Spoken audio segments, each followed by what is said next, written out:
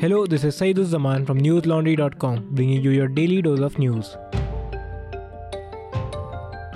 Today is Thursday, the 15th of June.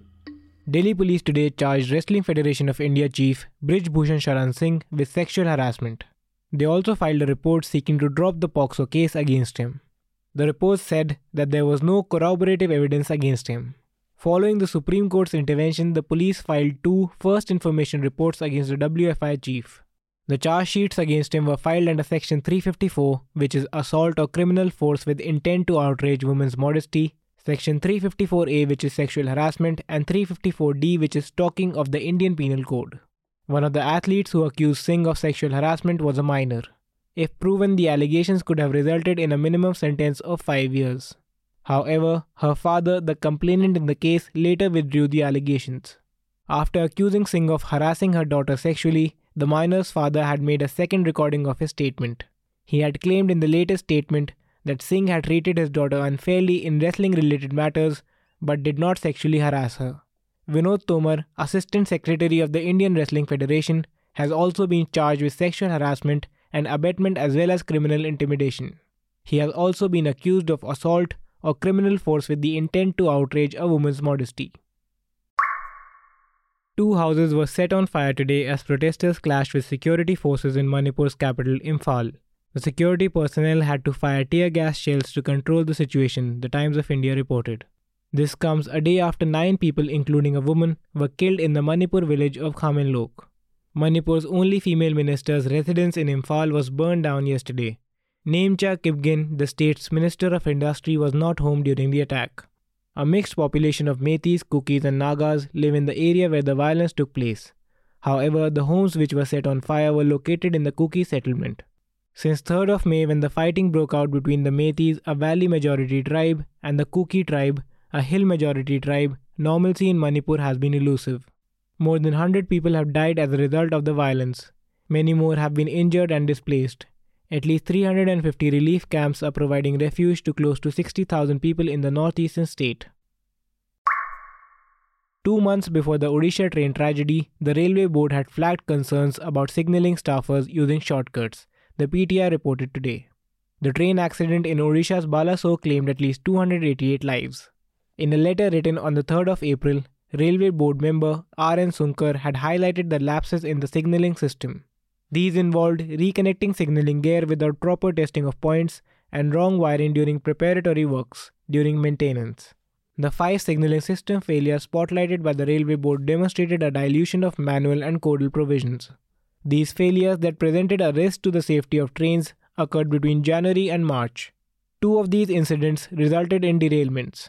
Similar practices are suspected to have caused the June 2nd accident in Odisha, which resulted in the collision of the Coromandel Express, Bengaluru-Howrah Superfast and a halted freight train. It was discovered a few days after the Balasore train disaster that the railways had been given at least 2 warnings regarding improper signalling and shoddy track maintenance. The warnings were sounded in the 6 months before the accident. The South Western Railway Zone's Principal Chief Operational Manager had written to the authorities in February to inform them of serious flaws in the signalling system. The official cautioned that if signalling system flaws are not rectified, they could result in reoccurrence and serious accidents. The Uttarakhand High Court today said that it is the paramount duty of the state to maintain law, order and peace. The court was hearing a plea against the organization of a Mahapanchayat rally by right-wing groups at Purola town in Uttarkashi district. Uttarkashi has been marred with communal tensions since May 29th following a rally by the BJP along with Bajrang Dal. Meanwhile, S.N. Babulkar, Advocate General of Uttarakhand, informed the court that the rally was called off. He has also highlighted that Section 144 has been imposed at Purola town, the epicenter of the tensions. The town has witnessed an exodus of its Muslim population following threats by right-wing organizations. The current tensions can be traced to kidnapping of a minor girl in Purola. 2 accused in the case, one of them Muslim, were arrested on May 26th. Following the arrests, local Hindutva groups alleged love jihad. The petitioners against the Mahapanchayat rally named the VHP and the Bajrang Dal among others and requested the court to order the police to lodge an FIR against them. However, the court said that it is not inclined to order the registration of the case. Communal tensions have been simmering in the small town in Uttarkashi district since May 29th. after the Bharatiya Janata Party, along with right-wing organisation Bajrang Dal, took out a protest rally against the local Muslim community. Around 1,000 people participated in the rally, which culminated in protesters sticking posters outside shops owned by Muslims, warning them to leave the town before June 15th. Shops belonging to the Muslim residents of the Uttarakhand's Purola town remain shut.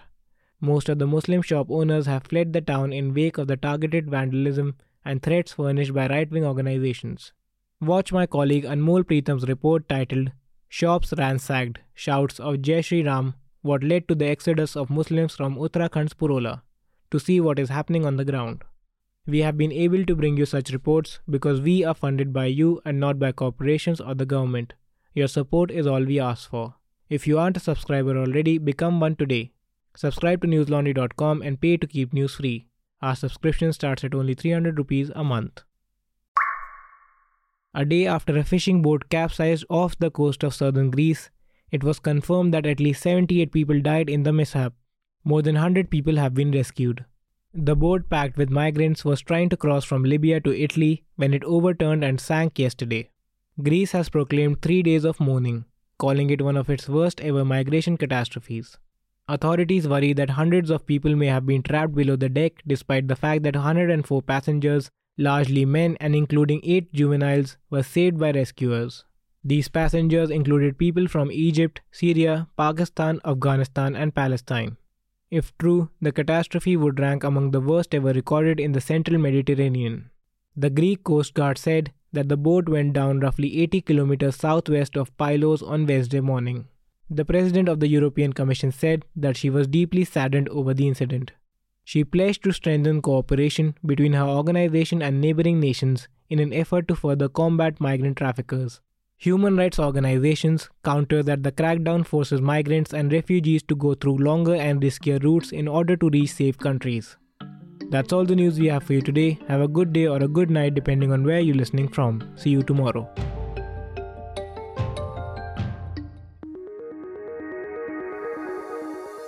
News Laundry is possible because of our paying subscribers. We don't run on corporate or government ads. You too can be part of changing the news model. Go to newslaundry.com/subscription. Be a part of the community that pays to keep news independent. For the smoothest News Laundry experience, download our app. Watch our shows, listen to our podcasts, read our reports. Stay informed. Pay for news, protect democracy, save the world.